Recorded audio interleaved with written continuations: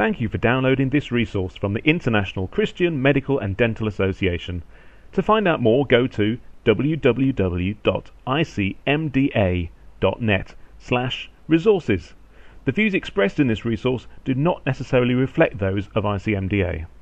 It is a great pleasure for me to be here, particularly at this ICMDA conference, because it has been one of the privileges of life to be constantly involved with medical and dental colleagues in traveling around the planet communicating the gospel of Jesus Christ. When I arrived in Cambridge in 1962, not 1862, but 1962, in my first week as a student, someone said to me, "Do you believe in God?" And then they said, "Oh, I'm sorry, you're Irish, I forgot." You Irish, you all believe in God, and you fight about it. I had heard the question before, but it nevertheless formed a strong intellectual challenge. Was my faith in God simply the product of heredity and environment? Or was Christianity true in an absolute sense? I felt I had to have a convincing answer, since I was supposedly studying an intellectually respectable subject, mathematics. So I decided that perhaps the best way to go about it was to try to get to know people who did not share my worldview. And you will understand, ladies and gentlemen, the naivety of my thinking in those days. I imagined that all atheists would wear beards. And so I looked around, and sure enough, I saw someone in my year in mathematics, and he had a beard, and he was an atheist. And of course that proved it, didn't it?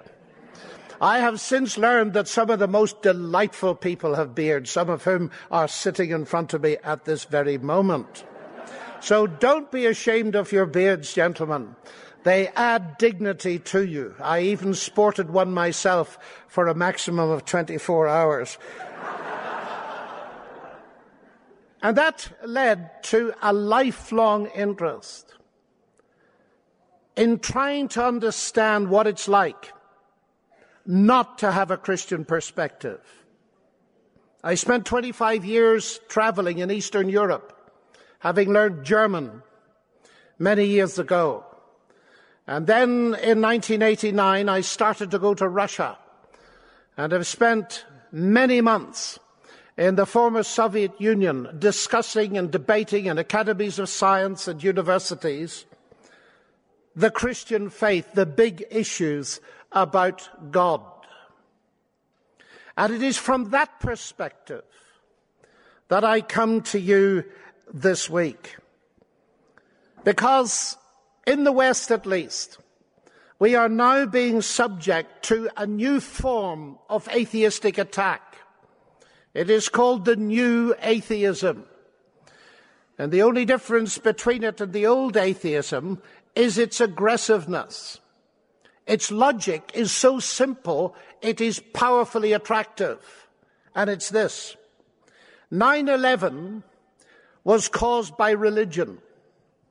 It was fanatical religion, yes. But fanatical religion thrives on the edge of moderate religion. So all religion must go. How can we destroy religion?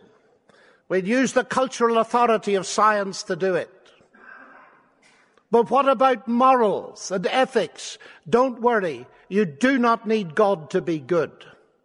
Now that, in a nutshell, is the issue that's being faced by the West. And the pressure is such that many people have been paralyzed when it comes to the public articulation of their Christian faith. There are many people who've reached middle age and are at the top of their profession.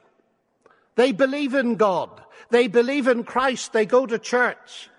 They have their private devotions, but they have long since lost the cutting edge of their public witness. They've been forced to privatize it. And that happens for several reasons, doesn't it? The first reason is professional pressure. We are experts in our fields by definition. And there isn't so much time for getting into the Word of God. And so we proceed in our education at two speeds. Rapidly up in terms of our profession and our knowledge of it, but often not so rapidly in our knowledge of God and of His Word, so that our colleagues perceive the difference. And we're ashamed into silence. And it doesn't take the new atheist to silence us. Some of us have been silenced long since by that discrepancy. And I want to challenge you, all of you, and myself included. This is a day, ladies and gentlemen, where we have got to regain confidence in the Word of God and in the power of God. I'm glad to see that sitting before me there are people who are not from the West, who are not having to face the new atheist, and I'm thrilled to see so many students here who are bursting with energy to get the gospel out to the uttermost ends of the earth. And so in a sense, I want to address two kinds of audience. Those of us who've gone so far in our professions that we're beginning to realize that it costs to stand for Jesus Christ.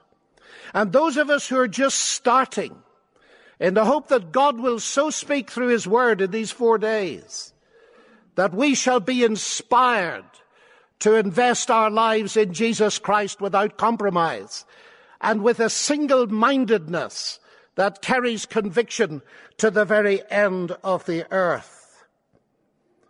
And that is why we are going to think about the story of Joseph at the end of Genesis. Because Joseph was a man who learned above all things to tap into the infinite resources of God. Our conference title is Resources Unlimited, with the un in brackets you will have noticed. And it's those brackets that create the problem.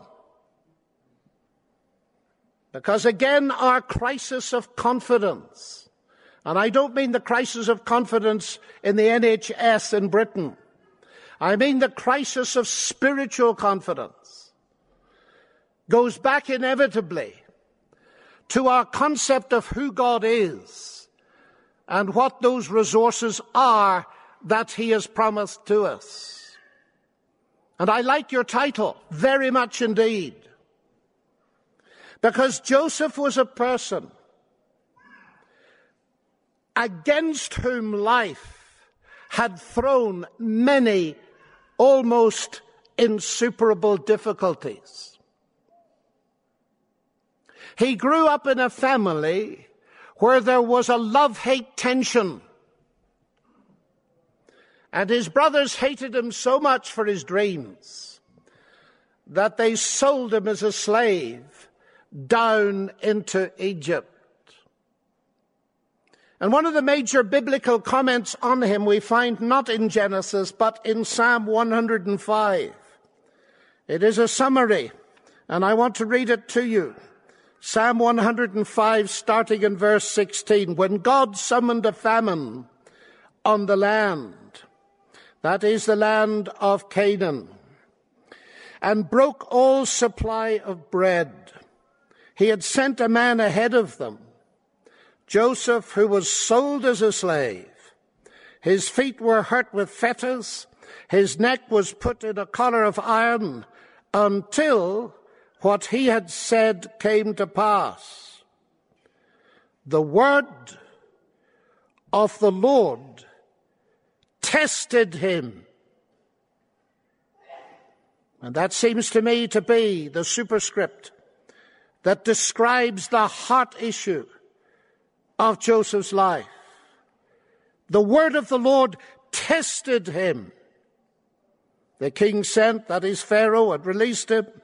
The ruler of the people set him free. He made him lord of his house and ruler of all his possessions, to bind his princes at his pleasure and to teach his elders wisdom.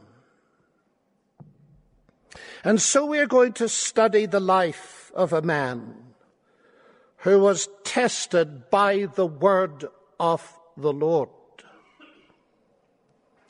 And each one of us who has made public confession to Jesus Christ as Lord will find ourselves being tested. In most areas of life, tests involve pressure. The strength of a girder that holds this building can only be tested if it's put under more pressure than the weight of the roof that it is designed to hold. And I say that not to discourage, but to encourage you, because I suspect that many of you are sitting here and you're feeling a lot of pressure. Your work, with its vast responsibility in medicine and in dentistry, carries great pressure. Your ethical responsibilities are immense. You're dealing quite literally in matters of life and death every day. And the question of resource crops up all the time. And not simply how many intensive care beds you've got, but the inner resource, emotionally, spiritually, morally, to get the resource to fight the battles that enable you to do your work with integrity and with commitment. And to simultaneously be a Christian and witness for Christ in a sphere where, at least in some countries, it is becoming very difficult indeed to do so and to work out how to do so.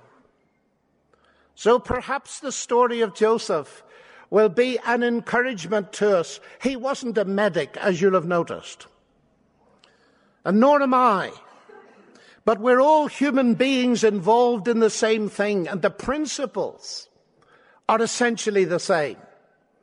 And it is my trust that we shall be able to encourage one another as we see how, from apparently hopeless circumstances, where Joseph was deprived of the resource of love in his family, who was deprived of his own culture and background because he was sent as a slave as a young man to Egypt,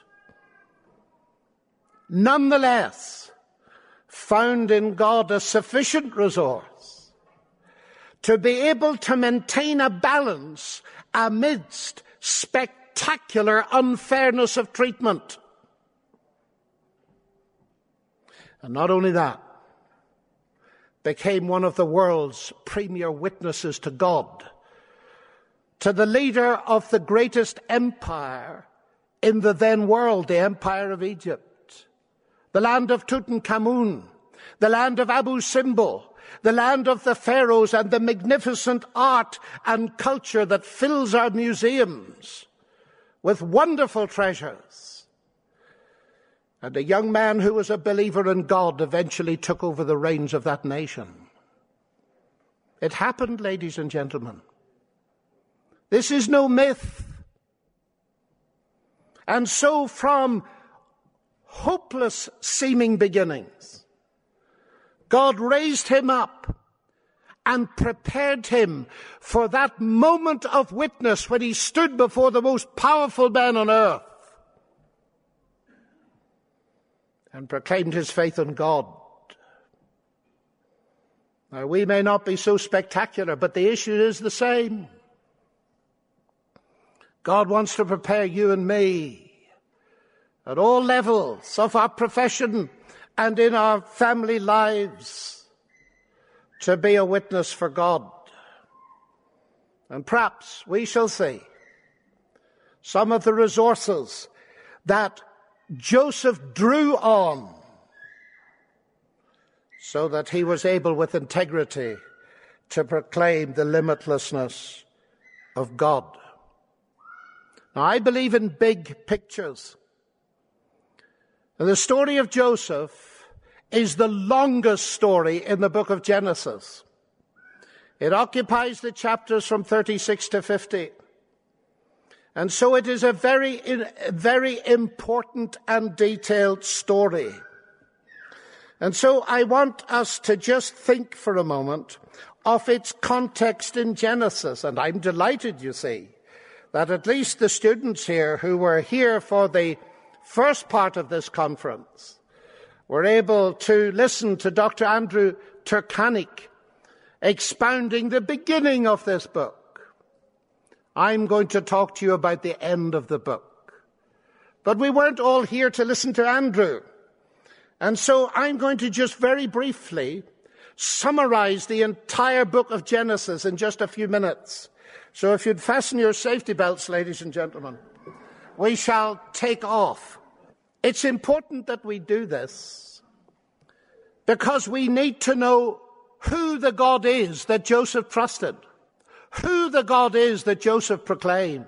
That becomes a crucial question in the world of today.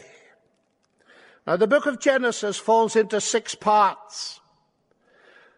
The first half of it is 3 major stories, all of which focus on the creation of human beings from 3 different points of view. The second half of the book focuses on 3 major families. So let's look at it very briefly. The first chapter tells us a great deal about God, that there is a God, that there was a beginning of this universe. It came to be, but God did not come to be. In the beginning, God already was, as John tells us. In the beginning was the Word. All things were made by him, that is, came to be by him. So the first thing is that Joseph believed in an eternal God. I can't resist a little aside here, because the new atheists think they've got an insuperable argument against God.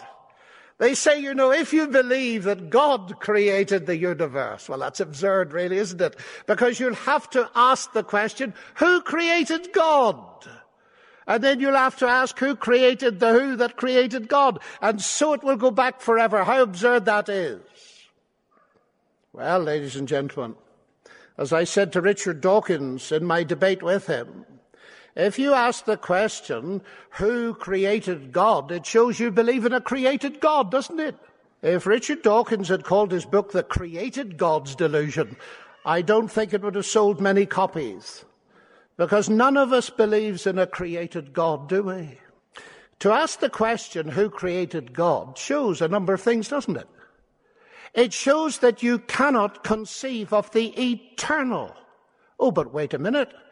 Richard Dawkins, you believe, don't you, that the universe created you? So let's use your argument on that. We have every right then to ask you, who created the universe? But he won't allow that question, will he? The point is that all questioning stops somewhere. You either stop with an eternal God, or you stop with matter and energy. And ladies and gentlemen, the battle for your mind and your witness in society today is precisely there. Do we give in to the pressure that tells us that matter and energy are all that exist and have created us ultimately? Or do we believe in God? And if we do, let us not be ashamed of it. It's that shame that is the most potent power for paralysis in the contemporary world today. The first section of Genesis has the repeated phrase, and God said, summarized in the New Testament this way: in the beginning was the Word, By faith we understand that the worlds were made by the Word of God. And that repeated phrase gets us to the heart of its message, and that is this: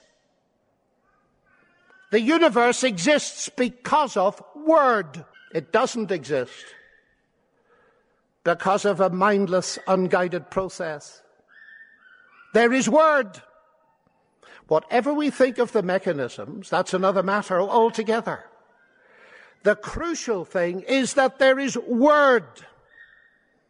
I'd love to have an hour to develop that concept. We have lived in science to the age where we've seen that at the heart of every one of the 10 trillion cells of your body there is a text. The longest word known to humanity. It's called the human genome. And whatever the mechanism, it's a text. And every one of us know that texts, whatever the mechanisms, however automatic, required to produce them, texts find their origin only in intelligence. You are a text. And to reduce human life and human expression and artistic ability, to say nothing of poetic and literary ability, to reduce human life to a mere product of chance and necessity, is to demean humanity. And Genesis tells us in this magnificent opening that God made human beings in his own image. That's what Joseph believed. Have you ever thought of what it means? The universe wasn't made in God's image, you know. It shows his glory. It wasn't made in his image. You were. And that means in the order of importance, you're more important than a galaxy. What nonsense they talk. Who tell us we're so tiny, geometrically. Well, we are. We're very tiny, except on a logarithmic scale. We're roughly halfway between the size of the atom and the size of the universe. But that's a different matter. You don't measure size and importance. You don't measure importance in terms of size. We need to let that dignity settle on us, don't we? Because one of the biggest battles in our society is not simply over the status of the universe. It's over the status of your life and mine. What am I? Who am I? And Joseph believed in his heart that this universe was the product of an intelligent, personal God. It's vastly important. The second part of Genesis has to do with the Word of God, but not now in creation. Now it's a question of the definition of life and what it means to be a moral and a spiritual being. And the whole story turns, as you know, around whether or not human beings were prepared to trust the Word of God. And when the enemy came and said, has God really said you shan't eat of all the trees of the garden? Well, of course he'd say things like that. He wants to suppress you and depress you and remove life from you, because he knows in the day you eat, you will know good and evil. You know everything. Give up this notion of God and go for it. The lie started then. It is the basic premise of so much in our society. But God had said, don't eat that. Not because God was trying to keep them down, but because God had conferred on them the supreme dignity of being moral beings made in his image, capable of saying no, which means they were capable of saying yes. Oh, what a magnificent thing this is, isn't it? All kinds of profound philosophical problems it raises. But you know, all the philosophical problems in the world don't stop some of us having children, do they? And bringing a being into the world who didn't ask to be born, and knowing that that child may grow up to reject us. We still do, don't we? Why is that? Because love is such a valuable thing. And God took the same risk, if I might put it that way, without being irreverent, as we do as parents, to give life to something other than ourselves that can choose. And Joseph believed that. And we shall see how that deep-seated sense of his moral status before God, as well as his created status, worked in his life in one particular incident connected with the beauty of the woman in whose house he was working. That's the second part of Genesis. It deals with the way in which sin entered into the world and God's provision of sin, and gives a promise, not simply that God would triumph, that was never in doubt, but this spectacular promise that the seed of the woman, that is humans, would triumph. And we now know in this Christian era that it was referring to the triumph of one human specifically, and that is Jesus Christ our Lord. Then there came the third section. Now that's the story of Noah. You remember that? How God judged the world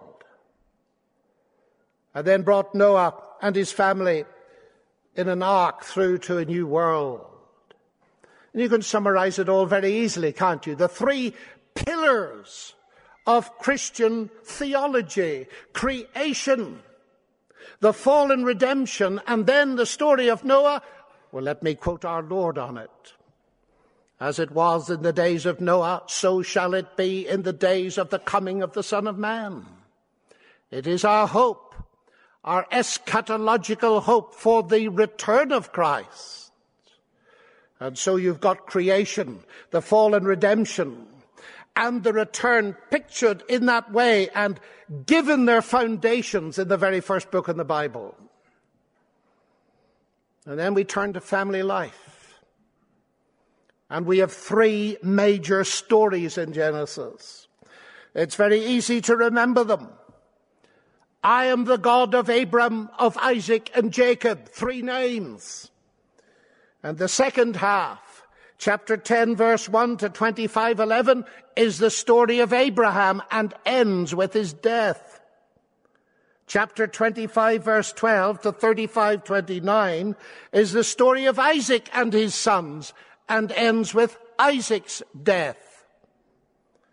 And chapter 36, 1 to chapter 50 is the story of Jacob and his sons, and ends with Jacob's death and the death of Joseph. So it's 3 and 3. It's very easy to remember. But it's very important to see what these stories are about, isn't it? So that we can see what the story of Joseph is doing in this book.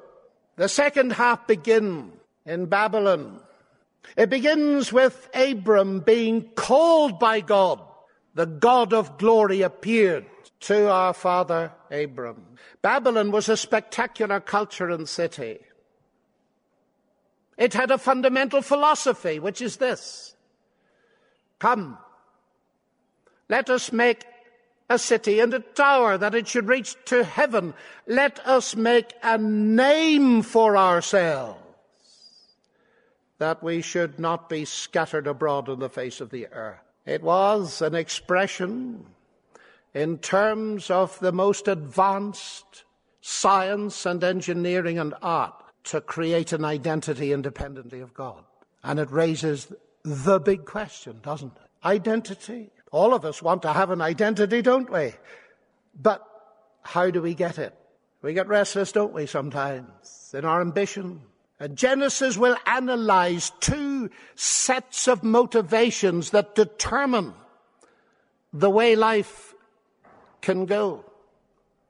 The first is this: that when everything's peeled away from the onion that is my life, deep in my heart there settles an attitude of, I'm going to create my own identity.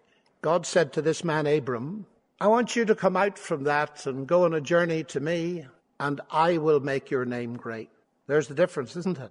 Either I try to make my own name great, or I am content with the identity that God gives me. All of us, isn't it true? On times we ask deep questions about our identity. We find ourselves not so gifted as the next person. They have so many talents, we seem to struggle, and so on and so on. The comparisons can run wild in our hearts and minds, and we end up asking, who am I really? And just as for Abram it was a battle to reach his identity with God, so it is for me. Who am I? Who was Joseph? Who was Abram? One of the strands in this story is this: Abram's held out to us as the father of faith. Because you see, humanity went wrong when human beings were not prepared to trust God and what he said. So the way back is going to be, logically, when human beings learn once again to trust God. Oh, that's what's under pressure, ladies and gentlemen. Lots of people will work for God, and it's important to work for God. But what about trusting God? To have confidence in God. And Abram trusted God for his identity.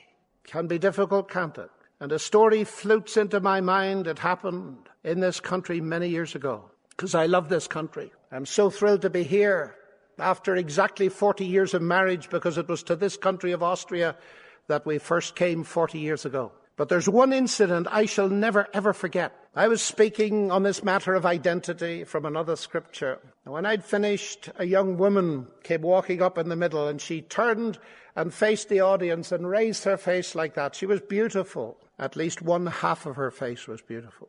And the other half was massively disfigured by a birth accident. And very quietly she said, "I'm not a fatalist, so don't misunderstand me. But I want publicly to tell you that today, for the first time in my life, I can accept the way the Lord allowed me to be." There wasn't a dry eye in the house. That's big stuff, ladies and gentlemen, isn't it? And some of us here, we've got all the professional qualifications in the world. But in our hearts, there's that wrestling for an identity. That's what this story is going to be about. Learning to trust God. It's so easy, apparently, to trust God when everything goes well. But Abraham had to learn to trust God, and Joseph had to learn to trust God. And he had to do it when all the ordinary props of life were swept from under his feet. And it can be such an encouragement to us, because we're all damaged people, really, aren't we? We're all damaged people, and we all need the encouragement of God's word. What a magnificent thing it is when we look inside our hearts and see the damage, and nevertheless can say with complete conviction that God loves us, that Jesus loves us. I'm not ashamed to say that, because it's the biggest thing in life, that there's a God who loves me. It would be a shame to be quiet about it, wouldn't it? And not to share it with other people.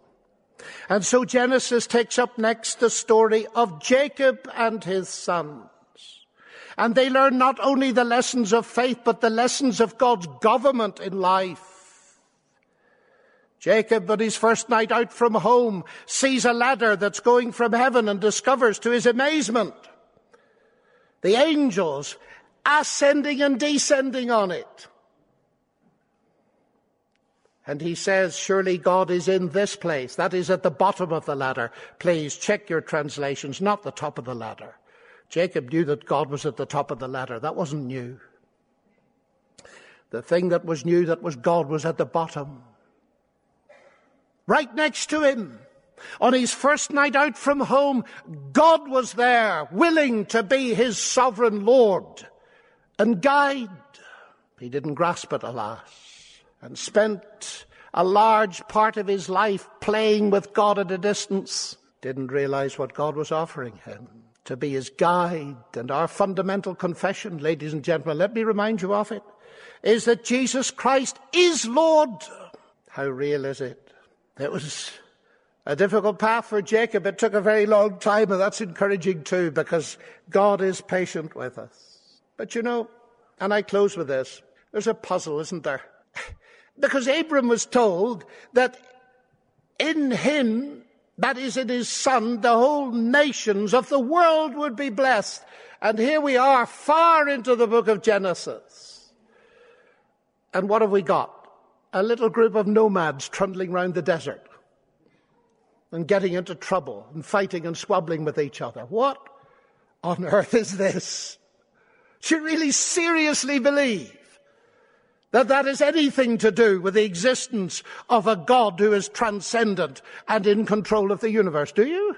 But now, we need this last story in Genesis to get an idea of the scale.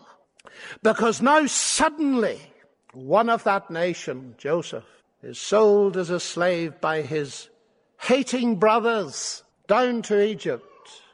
And instead of being destroyed by self-pity. Through his faith in God, he masters the situation. And through suffering, he learns the lessons that will inevitably bring him to glory, and witnesses to Pharaoh. And at that moment in history, just like the Olympic 100 meters runner, the whole of his life has been geared to 9.67 seconds, if that's the right figure. The whole of his life poured into those few seconds. So Joseph, having been trained, steps onto the world stage and saves the world quite literally from starvation. He did it literally, but you'd be blind not to see the symbolism and the pointers way beyond it, wouldn't you? Because his life, as the New Testament tells us, points beyond itself. That hatred of the brothers who were the patriarchs was used centuries later by another young man who stood in Jerusalem with consummate courage, and on trial for his life, Stephen told the Sanhedrin, as he went through their history, Joseph, Moses, the prophets, you rejected the lot. The very men that saved you, like Moses and Joseph, you rejected them. And now you've done the same with Jesus. And when he got to that point, his life was abruptly terminated under the hail of stones that they threw at him. And he became the first Christian martyr. Because Joseph's life points beyond itself, ladies and gentlemen. He suffered and came to glory. And his life, although he didn't know Jesus in that sense, his life was so modeled on his future Lord that he becomes a thought model for us of how to respond to Jesus Christ. Joseph gained his authority by suffering first and then coming to power. And we're going to study something else, and it's this. What do you do with power when you've got it? And we're going to analyze one of the most amazing things in all of world literature, and that is this: how a man reaches the top of power and uses it so sensitively that he brings about reconciliation of a dysfunctional family. But that's for again. This will have to do for this morning. May God bless us, and I ask you to read the story of Joseph in Genesis. I haven't time to read it all for you. And pray that God will speak to us. Because, ladies and gentlemen, I can talk up here, but if God doesn't deign to speak to us in these days, I'll have wasted my time, and so will you. And I want each of us to deliberately say, God, I want to know, by the time these days are finished, that you have spoken to me. Because, ladies and gentlemen, the ultimate authentication of God is hearing his voice through his word. And we desperately need it in order to regain the confidence to go out and face the world that doesn't know him.